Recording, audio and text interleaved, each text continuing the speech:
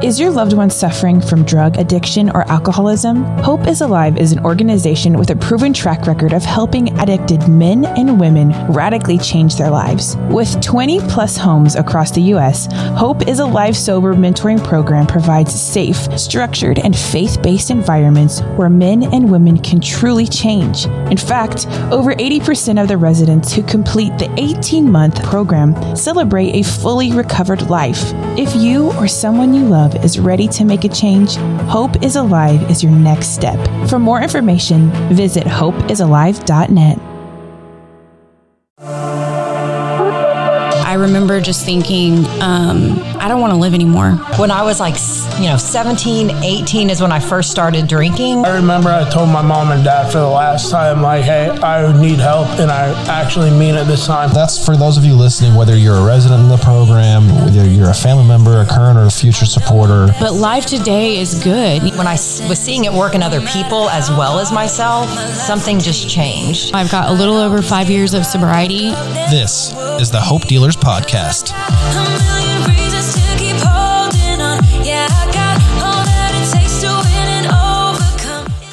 And welcome back to the Hope Dealers Podcast. Here we are, episode 15.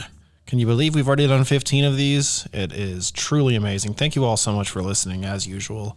Today, I've got a very special guest here. I've got one of our recruiting and outreach coordinators, Mr. Brandon Howland. How are you, sir? I'm doing good. How are you? I'm great, man. Thank you so much for being here. Brandon, you work on our recruiting and outreach team. Can you explain what that means? At the end of the day, our basic responsibility is to make sure that the beds are filled. But we're really on the front lines of everything, Right. It's kind of when a drug addict or an alcoholic wants to get help, we're the people they talk to. Gotcha. We provide them resources, whether they need to go to detox or they need to go to inpatient treatment or, just even talking to the family members, the mothers that call and they're desperate and hopeless. And yeah, so brass tacks, basically, when someone speaks, like when you call the Hope line, it's Brandon and his team that pick up, essentially. Yes. So it'll be funneled to one of our phones. So essentially we're the voice for HIA, so to speak, when people call us. Right. If somebody fills out an application, you're the one who calls back. Right. Maybe not always you, but you or somebody that you work with.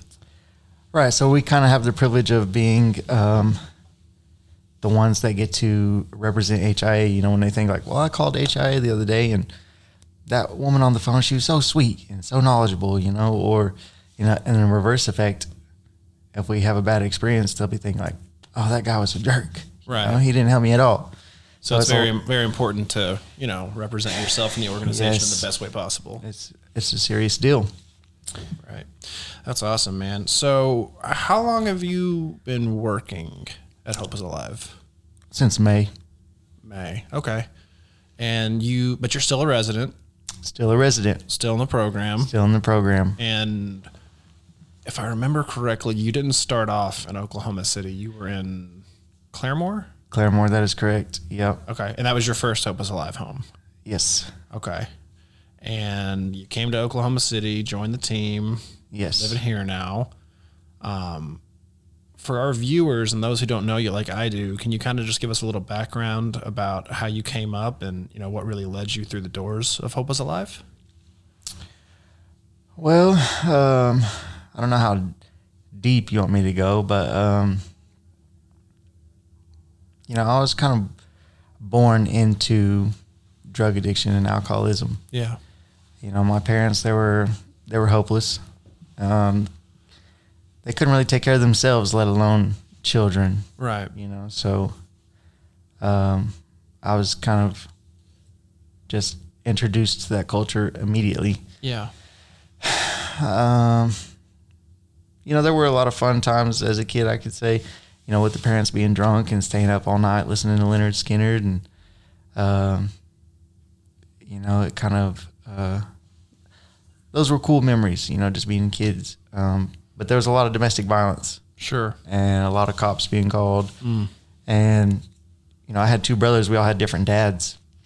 And so the routine would be, one of our dads would be in the house and they'd be trying to have a relationship with our mother. And it was basically centered around drugs and alcohol. So once they started fighting, one dad would move out or go to jail.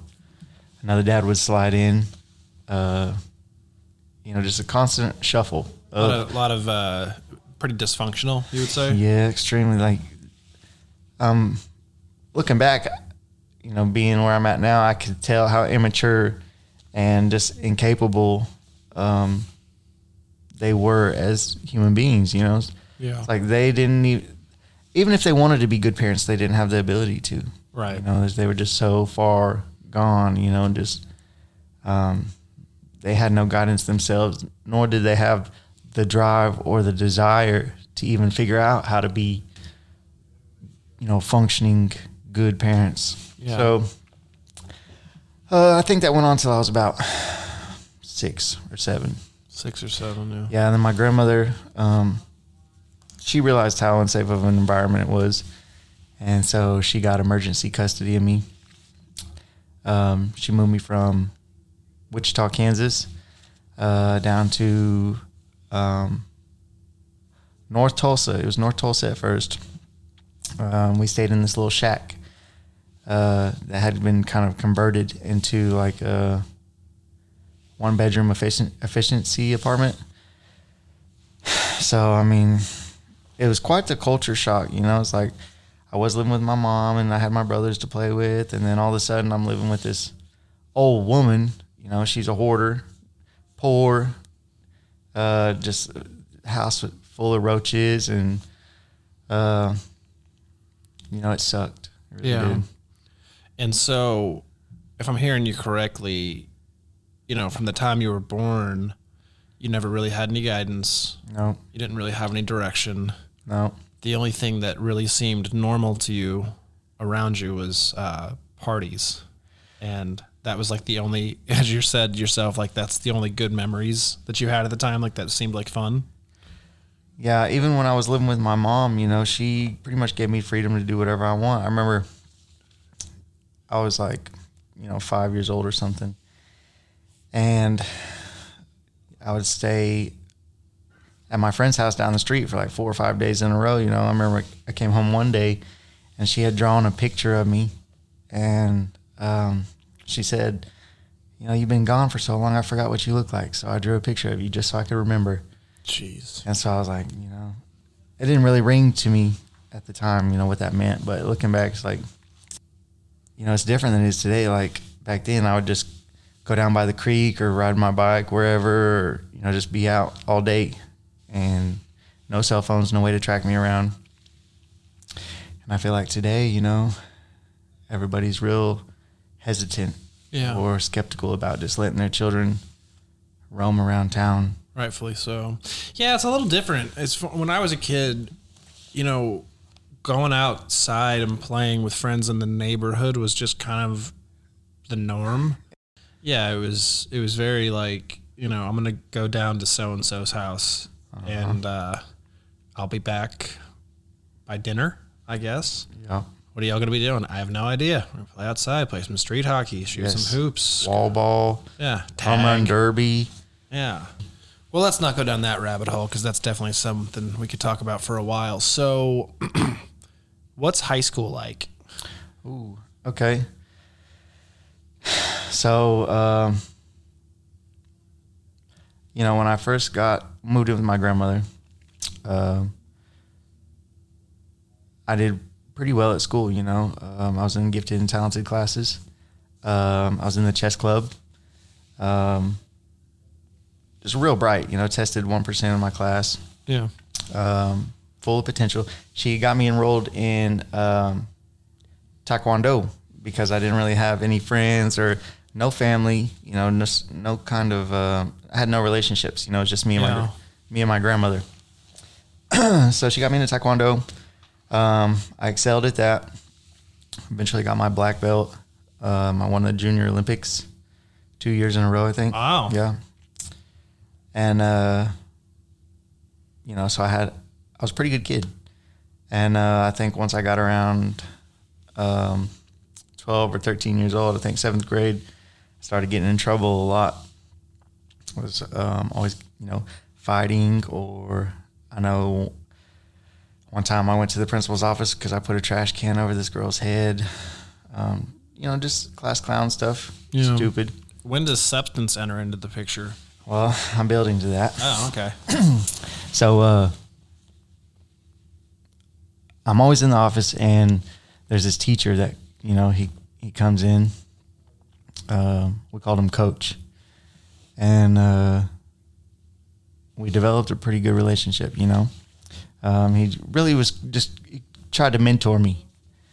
And so the relationship developed, and eventually I talked to my grandmother, and I convinced her in so many words that it would be best if I moved in with him, It'd be less of a financial burden on her. This is one of your teachers? One of my school teachers, yeah. Okay. So I think I was 13 at the time. Okay. And he's offering for you to come stay with him. Yeah. So he was single, never been married, no kids. I think he's 45 or something, But it was awesome. I really cared about the guy. We had a good relationship. But this is kind of, I don't want to blame him so much for introducing me to drugs and alcohol, because I think I would have done it anyway. Right. But it was just like, it's a perfect opportunity for me because, he would buy me weed and he would buy me alcohol, and he would let me smoke when I wanted to, I pretty much had the freedom to do whatever I wanted to do. I could have girls come stay the night. So being in junior high and high school, all my friends, they had curfews, and, they had parents they had to listen to and structure, and I could still do whatever the hell I wanted to do, I thought it was awesome. Yeah. But it was during this period that I kind of started getting a taste for, just like, I love the feeling of drinking and smoking weed, so I think just being able to do it whenever I wanted just gave me that drive, that kind of discovery of addiction. Like I wanted it all the time, as much as I could get. I wanted to smoke the most, drink the most, stay up the most days, I wanted to party the hardest. Felt like it was something that you were good at. Yeah, I was, I'm naturally competitive in all things. And so this was just one more area that I could excel at. I could be, I could be the best at this. Yeah. And so that was kind of my new outlook. Is like, I wanted to be the best drug addict. And so, I'd gotten a kidney stone one time, I think when I was 15, and the doctor prescribed me Lortabs. Okay. And so this kind of opened up my world to pills. I started becoming curious about that. Like, if the Lortabs are so good, what else is out there? Yeah. And one day I get a call from one of my friends, and he tells me not to go to school. He's like, skip school today, come by the house. I got something to show you. I was like, okay. So I go over to his house, and he's got this like fireproof suitcase. Or it's more like a safe, because it's got a lock on it. But he opens it up, and he's just got like 10,000 Oxycontin pills, and I didn't know what Oxycontin was. And even when we first started doing them, like they were so strong that I didn't really like them because I was always throwing up, falling asleep on myself. But eventually got to where I built a little tolerance and I could enjoy the high. And so, that really became all I cared about, was making sure I had some kind of pills to take. Opiates was my first love. And then, of course, once all the pills were gone and I started having to pay for them myself, I learned that if you shoot them, you could do less and get a bigger bang. You know, it's more efficient. So that was my introduction to using a needle. Wow. Shooting Roxy's. So then after I fell in love with the needle, it was the same, the same kind of thinking, like, well, I want to explore everything about this. You know, what can I put in a spoon? What's water soluble? What can I break down so I can stick it in my vein? And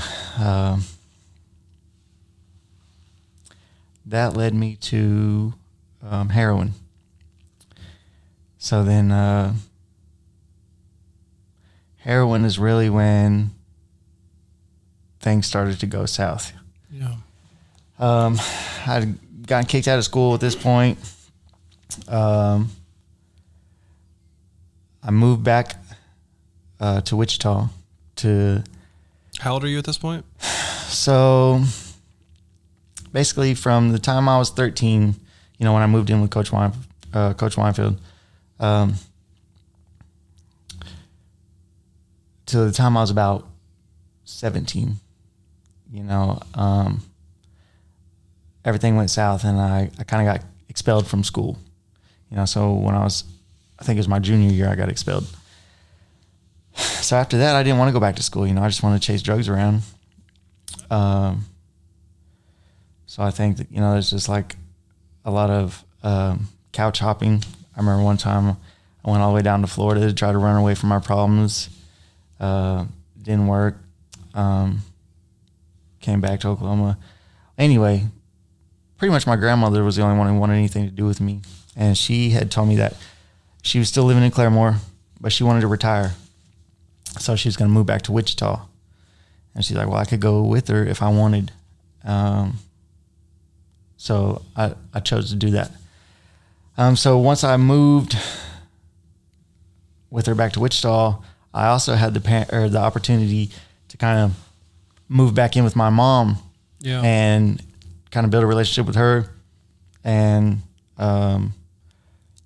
same with my brothers, they lived with her still. So it was like this opportunity I had to kind of reunite with all three of them.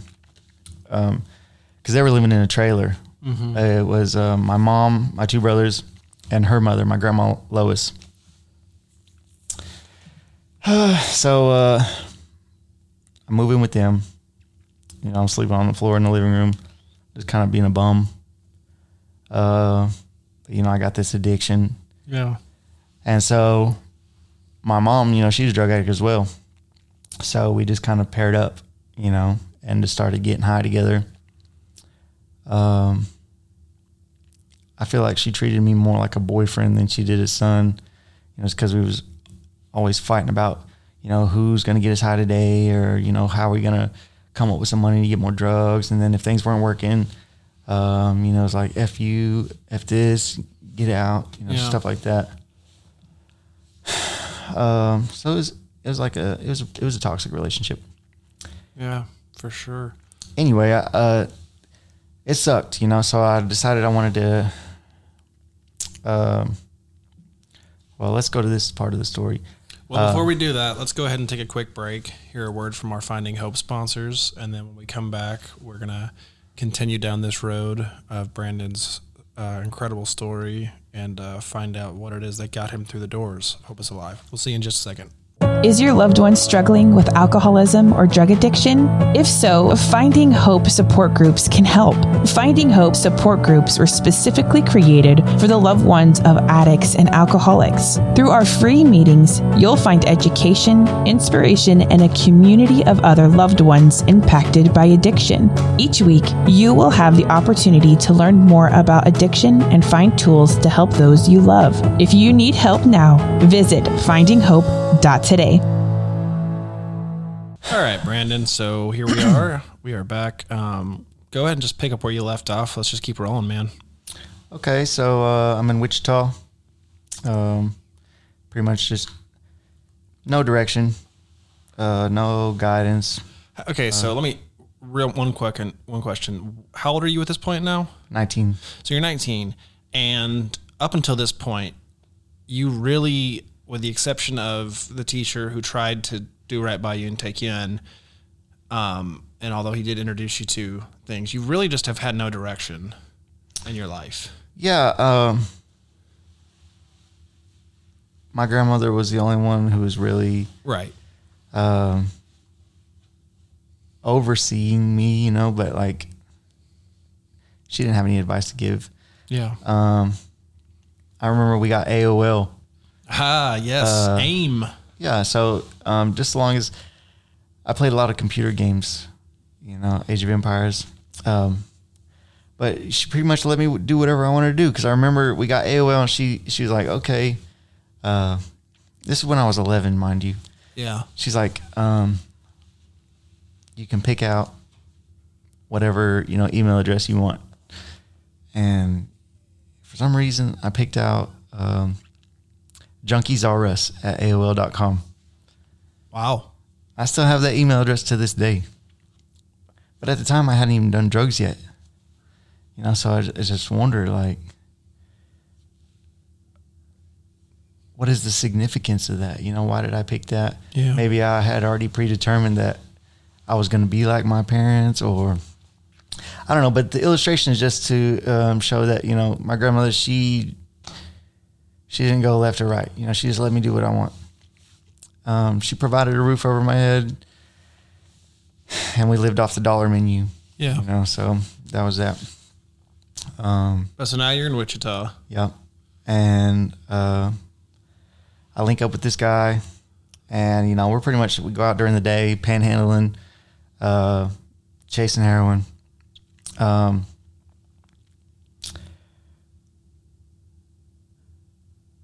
driving one day. One of my best friends overdosed, and there was a sequence of events. But anyway, I'm withdrawn from heroin, and this funeral is like in a few hours, and I'm trying to get some sleep.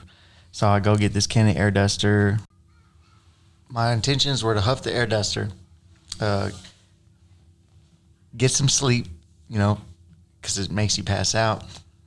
But I go to Walmart and get the can of air duster. I start huffing it as I'm driving home, So I actually passed out behind the wheel, crashed my car in the side of somebody's house. Jeez. Yeah. So I got life flighted to St. Francis. Spent 10 days in the ICU. Ended up in a wheelchair. Broke both my legs, But even then, that wasn't enough to make me want to stop using drugs and alcohol. I missed the funeral, of course. But once I went back to Wichita, I had, I just had my partner. He would push me around in my wheelchair from quick trip to quick trip. And, I'd panhandle and just hold a cardboard sign, and people would give me bukus of money, because I got these 2 casts on my legs and I'm in a wheelchair, and, I look like I really need help. But, all the money they're giving me is going straight to drugs.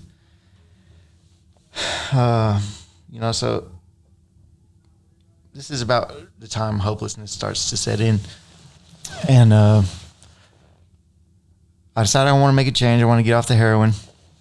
So I start going to the methadone clinic. And that was okay. The methadone clinic is pretty cool because I could go get my dose in the morning, and then I could focus on other things throughout the day. Yeah. So I actually worked as a door-to-door salesman for AT&T for a while. I'd just go get some methadone in the morning, and then I could work throughout the day. And it was during this time though that I met my ex-wife.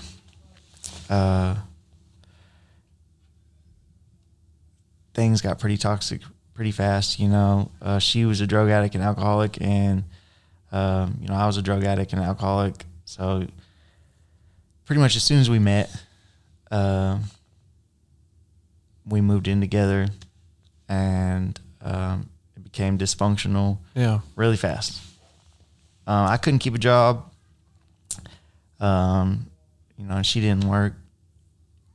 And so she had this idea that we would sell drugs to pay our bills. And so she had a brother. He knew how to make meth. Wow. And I had never done meth before. But, her idea was that she's going to have him come over and, teach me how to, they call it shake and bake. Mm-hmm. Pretty simple. He came over, taught me how to do it. The game plan was to make all this meth and sell it, and we pay our bills that way. But that's not how it went. Never does. Never. So we pretty much just hung out in the kitchen, shaking bottles and shooting dope,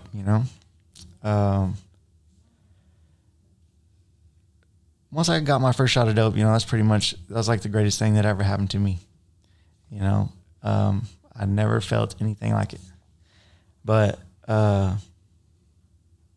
it also invited in so many demons that I had no idea were out there. Just it slowly turned me insane. Yeah. The lack of sleep, the paranoia, the voices. It's like it's unexplainable. Yeah. What meth does to us, but that's all I wanted. That was my whole goal, was just to stay high on meth every day, all day. I couldn't keep a job. Kept going to jail for different reasons. We eventually had 3 kids together, 3 daughters. Blakely, Sonny, and Aniston. Her being pregnant kept her sober throughout our relationship. I think we were together 5 years. But as soon as we had our 3rd child, she got her tubes tied, and, she just kind of flew off the handle. She'd be out drinking all night, doing dope, stopped coming home. And it just got to be miserable, because here you got 2 people using meth and drinking alcohol, and you got these 3 kids who are suffering. So basically I left, I left them to fend for themselves.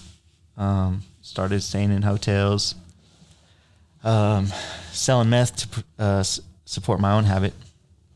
I come across this opportunity where I could sell or throw cell phones over the fence at this prison, the J. Davis Correctional Facility.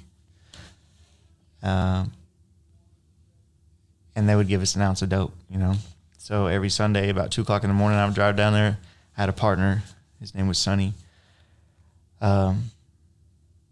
We'd throw these cell phones over the fence and get this meth. We'd go sell some, do some, and just live in hotels. Well, eventually, I get indicted by the feds. Go to prison. And I feel like that was God, pulling me out of the situation I was in. Because while I was in prison, I was able to gain clarity.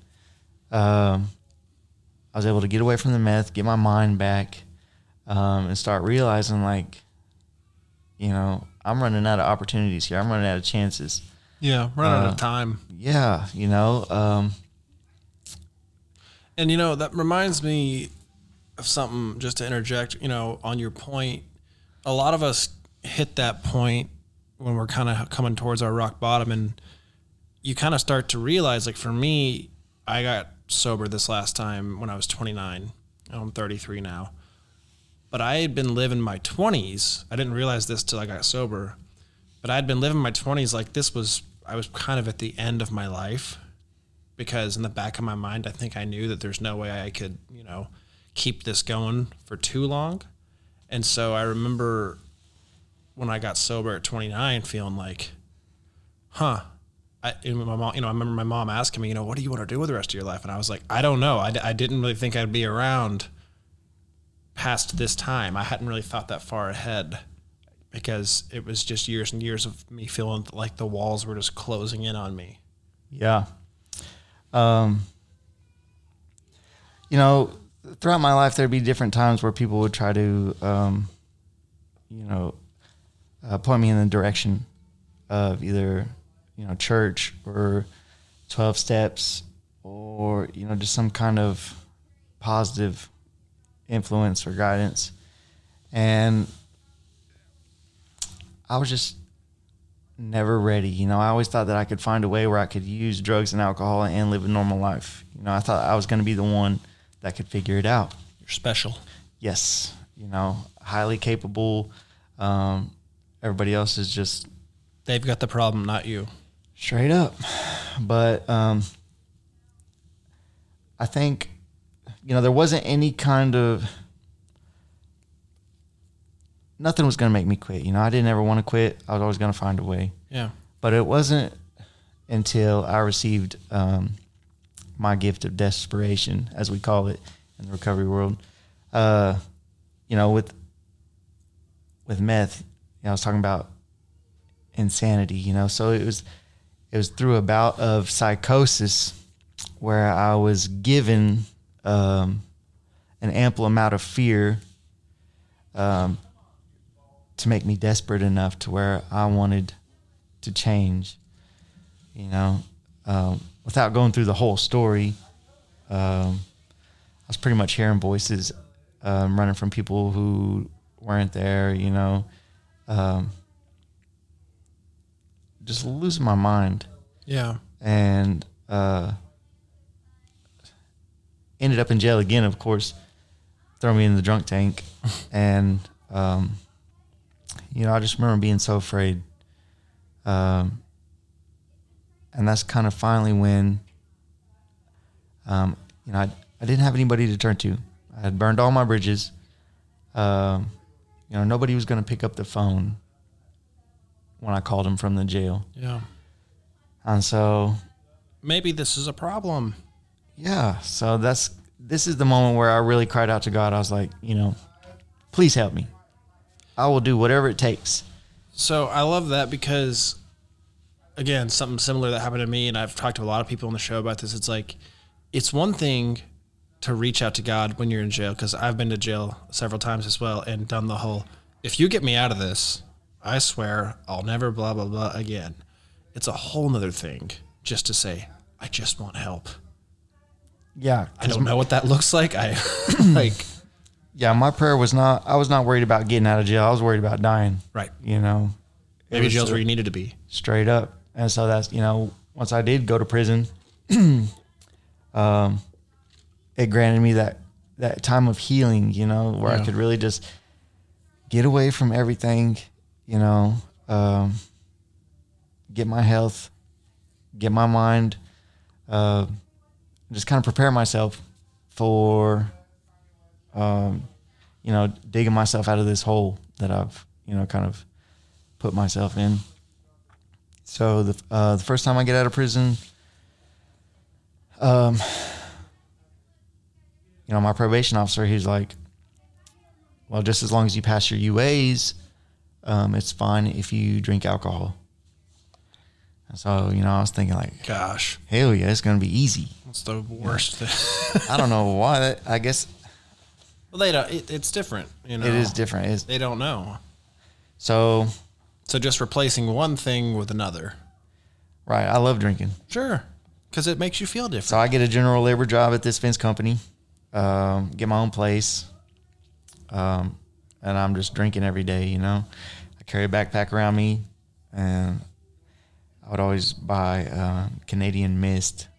And I'm not proud to say I've had my fair share of that, but don't have to live that way anymore. Yeah. And, I thought because I was not throwing up or, just because I could still work a job and have my own stuff that, I was functioning, it was going to be all right. It was sustainable. But I made it about 10 months before I eventually, went back to using meth. Because it's a certain point, this thing you've grabbed to replace that with just isn't enough. Yeah, the alcohol stops working, you know, so then you need something a little bit stronger. You just want what you really want. Yeah, you need the good stuff. None of that wimpy skull. Did you just quote Joe Dirt? Well, I didn't want to say, yeah. Love that movie. That's a great movie. So just fast forwarding here a little bit. What is it? Is this the point now when it's time to really get it together, or? Yeah, so I ended up failing a bunch of drug tests, and my probation officer, he's like, well, you know, come check yourself into jail. We're going to give you 2 weeks in the county jail, and then we're going to send you to treatment. But when it comes time to turn myself in, you know, I get super hammered drunk, end up catching a DUI. Oh, no. So, yeah. So you showed up to jail drunk? I didn't even make it. You know, I got so drunk, I couldn't find my way to the jail to check in, you know, so I get pulled over. I actually ran into the back of this lady. Oh, no. You know, man. Yeah, I catch fresh charges while I'm on probation. So on your way, so I have this right, on your way to turn yourself into jail for failing drug tests, you catch a DUI. Well. Or was it just during that day? I tried to summarize it, but I'll just tell you how it happened. Okay, so my probation officer calls me on Monday, tells me to check in Friday. Okay. You know, I had done lost my job at this point, but I'm still using meth and drinking. So in my mind, I'm thinking, you know, I got 5 days of good, solid substance use. You know, I'm going to just get spun out and drink as much as I can every day up until the time it's time to check in. So, you know, sure enough, Friday gets here and it's time to go turn myself in. So I think I had like, I started off with a half gallon of Kentucky Deluxe, you know, and I was pretty much drinking that all through the night into the next day. And then, you know,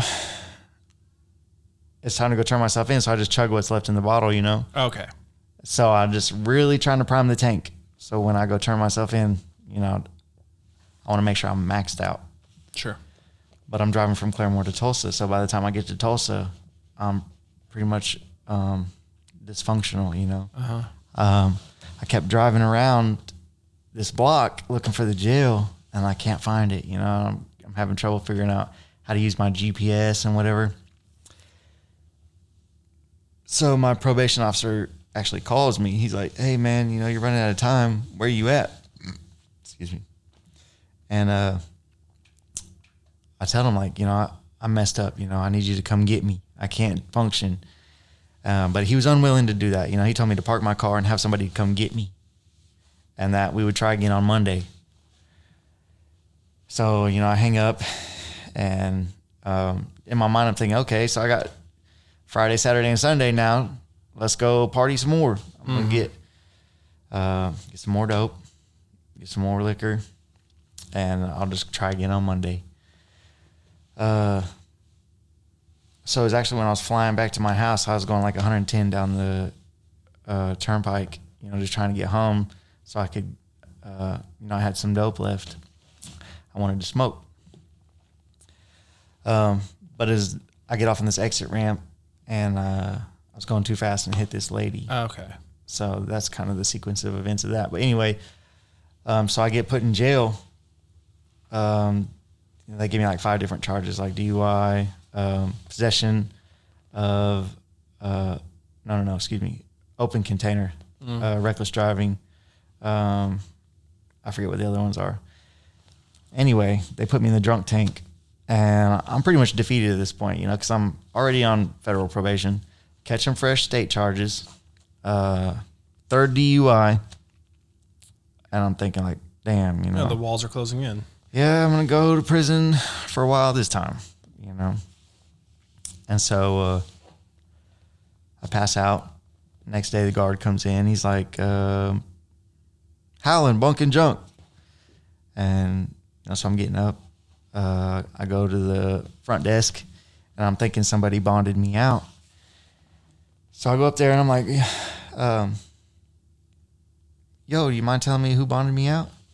And he's like, well, the arresting officer, he made a mistake when he was putting your charges in. And so the judge had to throw it out, so you're free to go.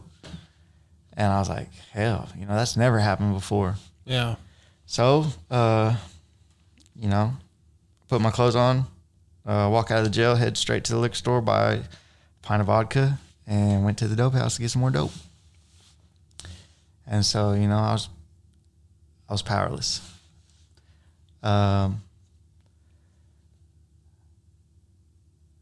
Anyway, U.S. Marshals show up, put me in handcuffs, take me to prison. I get out of the prison the second time, and I get my job back at the defense company.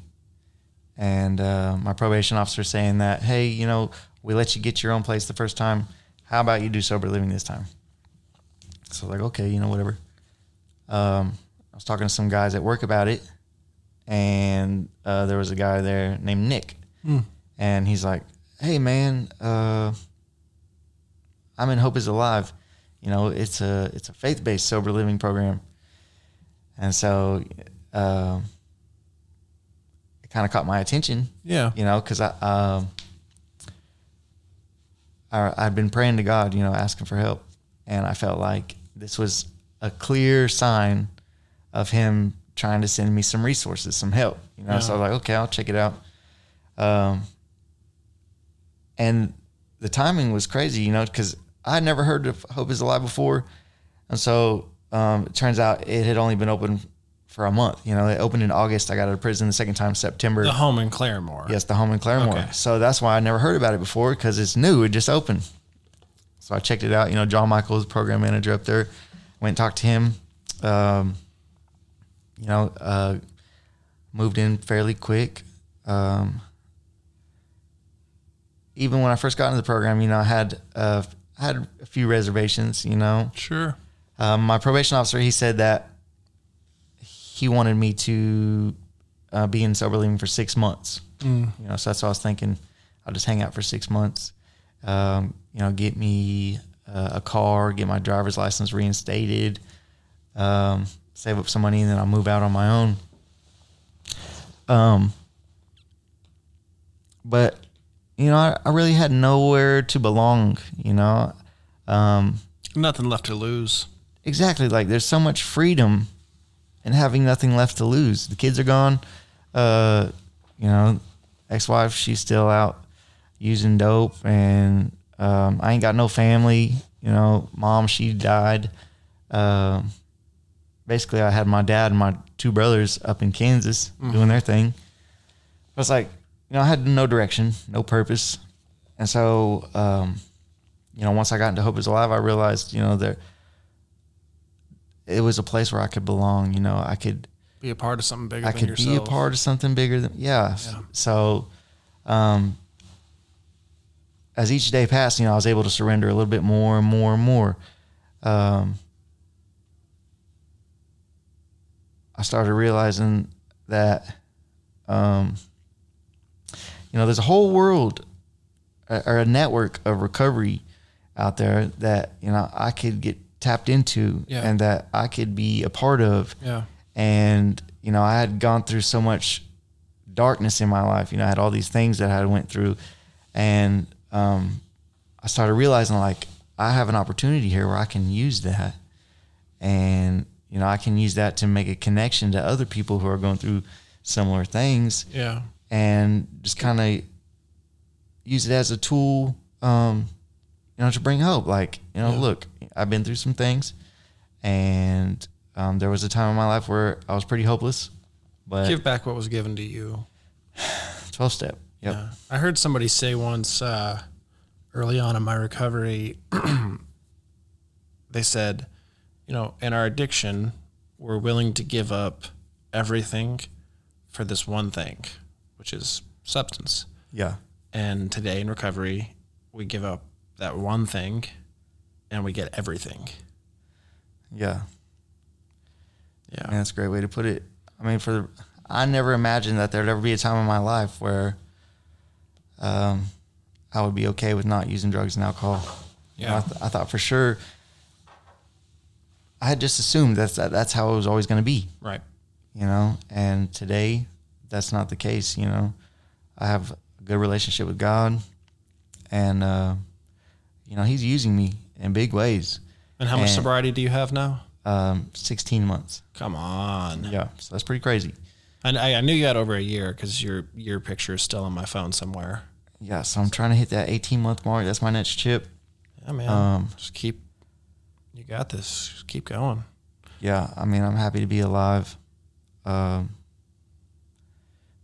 yeah, God is using me in big ways, and I'm excited to see, you know, what he's going to do in my future.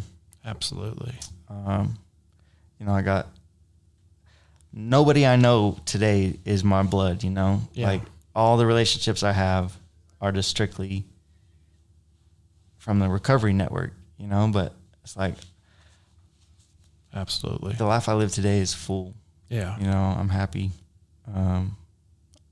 My heart is whole. It's awesome. Well, Brandon, thank you so much for joining us today on the Hope Dealers podcast. We'll definitely have to have you back soon for season 2 when we get the video going. Yeah. There's so much more I want to dive into with you. Thank you, the listeners, so much for listening today. If this is your first time listening to the Hope Dealers podcast, please make sure you subscribe so you get updated on every new episode that comes out every Thursday. And please be sure to share this with somebody who you think may need to hear it, because you never know who's listening. We will see you again next time. This is the Hope Dealers podcast. A new place, a new home. For a while, let me feel alive. Nothing to hold me back. Take my time, just enjoy the ride. Hey, thank you so much for listening to this episode of the Hope Dealers podcast. If you or someone you know needs to get in touch with Hope is Alive, or maybe you just want some more information, please visit hopeisalive.net or call 1-844-3-HOPE-NOW. That's 1-844-3-HOPE-NOW. Oh, I feel